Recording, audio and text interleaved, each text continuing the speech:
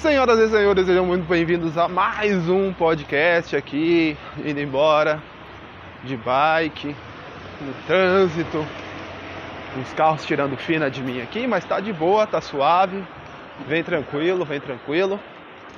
É isso aí, galera. Bom, se você achou que eu nunca ia falar aí de cultura nerd no meu podcast, achou errado, otário! Brincadeira, faz muito tempo que eu não faço achou errado, otário, tem que voltar a fazer isso. Bom, beleza, ó, vai passar um carro de... Tô chegando perto de um carro de som aí, muito louco. Então, eu vou dar uma enrolada aqui, até passar o carro de som. Pera aí, deixa eu dar uma acelerada aqui. Vambora. Opa, cuidado aí, irmão. Cara, eu devia ter ligado a câmera agora, pra vocês verem o que eu fiz. Mas tá valendo. Vambora. Vamos lá, então, seguinte. Hoje eu quero falar um pouco do Robocop, e especificamente do Robocop do Padilha, irmão. Por que eu quero falar do Robocop do Padilha? Porque é um filme que eu gosto e um monte de galera odeia, tá ligado? E justamente o que eu gosto, apesar de eu não... Assim, o filme tinha um potencial enorme. Eu reconheço, cara, era um filme que tinha um potencial muito bom. E ele acabou se perdendo ali no meio, né, na minha opinião. Porém, o que eu gosto nesse filme, que é o Robocop, tem uma galera que não gostou, porque ficou com aquele saudosismo do Robocop da década de 80, né, do Robocop cinza. Não sei porque a galera encana com o Robocop preto, mas eu acho mó da hora a roupa preta do Robocop. Lembrando que esse é um Robocop que espanca uns 5 ou 6 209 gigante. Eu lembro muito bem que no primeiro filme, lá no primeiro, segundo filme, não lembro. Lembro muito bem, mas eu não me lembro, olha, é contradição. Beleza, tá, deixa quieto. Vamos lá, eu não lembro qual que é o filme, se é o 2 ou o 3, ou o 1 ou o 2, desculpa, Robocop. Que tem um robô chamado 209. Que ele é tipo um dinossauro, tirou... É meio bizarro, ele tem umas pernas tipo de T-Rex, mas tem metralhadora, isso, aquilo, outro. Ele parece um tanque de guerra com pernas. E o Robocop tá uma surra desse robô, velho. Esse robô, ele quase mata o Robocop. No filme do Padilha, velho, o Robocop lá do Padilha, mano, ele destroça um monte desses aí. E tipo, o bicho tá gigante, cara. Tá do tamanho de uma casa. Então eu acho o Robocop do Padilha muito mais da hora, muito mais fodástico. Porém, não é disso que eu vim falar aqui, tá? Se vocês quiserem falar a respeito de filme, meu sonho é fazer, sei lá, apesar que agora o Hangout acabou, né? Então tá tenso fazer lives conjunto aí, mas fazer um canal só de cultura nerd. Eu gosto, assisto muito filme, assisto muitos seriados. A minha vontade era fazer um bagulho desse, mas tá valendo. Bom, lembrando que a iniciativa Vingadores era pra ser um pouco disso, né? A gente ia falar de política, ia falar de coisa nerd e ia falar de fofoca do YouTube, mas acabou descambando só pra ANCAP só. O assunto é só ANCAP. Mas beleza, então, voltando aqui. Mas eu quero falar um pouco do Robocop do Padilha por causa do impeachment do Trump. O que está acontecendo? Bom, o Trump vai estar sofrendo um processo de impeachment porque ele tem interferido, pedido ajuda, né, de um país estrangeiro, de um governo estrangeiro, desculpa, para interferir nas eleições locais.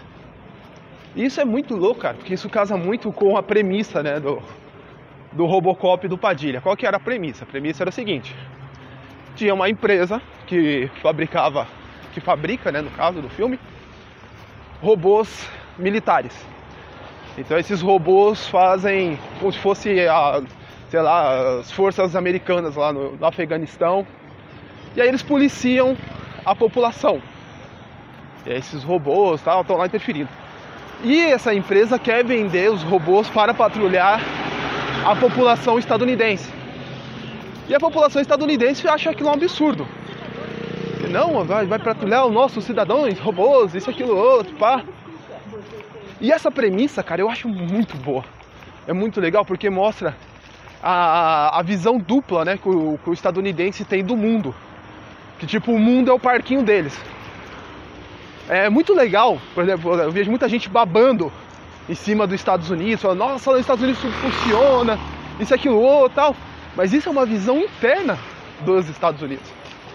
Porque a visão de projeção de força dos Estados Unidos para fora, né, do seu território é extremamente desastrosa, cara. É terrível. Os caras outro dia confundiram um acampamento do Talibã. Foram, né, falar, estão treinando o Talibã lá, pá, explodiram o bagulho. Era um casamento, cara. Os caras matou 40 pessoas em um casamento. Agora, não foi muito tempo não, cara. Foi semana passada, eu acho, se eu não me engano. Foi esse mês ainda, mês passado. Que passou agora. Os caras explodiram um casamento, velho. Tá ligado? É surreal.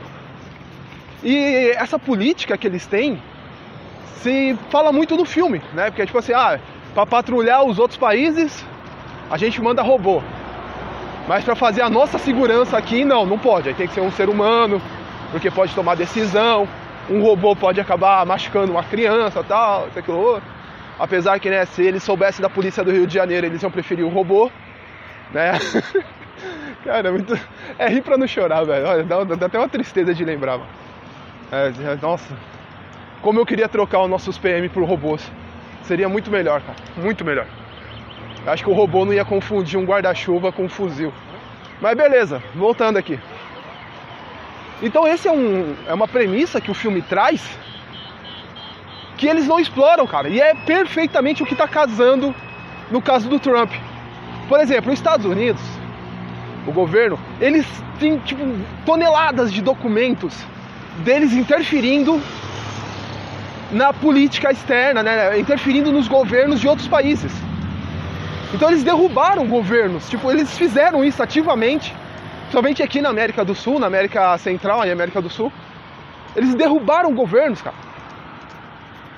Tá ligado? Tipo, e aí quando é pra, tipo, você interferir na política e tal, pra você atingir um adversário, uma política interna dos Estados Unidos, aí não pode. Entendeu? Eu não tô falando assim, não, nossa, você passou pano pro Trump, então, tipo... Não, cara, eu tô falando ao contrário. Não pode nem na política interna, nem na política externa, caramba. Tá ligado? Então o que eles querem pra eles deveriam querer pro mundo. Só que os estadunidenses não são assim. Como eu disse, né, tipo, nós, mundo, é o playground deles. Então eles se julgam superiores. Eles falam assim, não, interferir no governo de outros países é de boa. Só não pode interferir no nosso, tá ligado? Aí, tipo, o Trump. Você pode interferir em qualquer governo do mundo. Menos no governo aqui dos Estados Unidos, tá ligado? Então, isso era uma visão que seria muito bom se no Robocop do Padilha tivesse sido explorado. Infelizmente não foi. Eu fiquei muito triste com isso.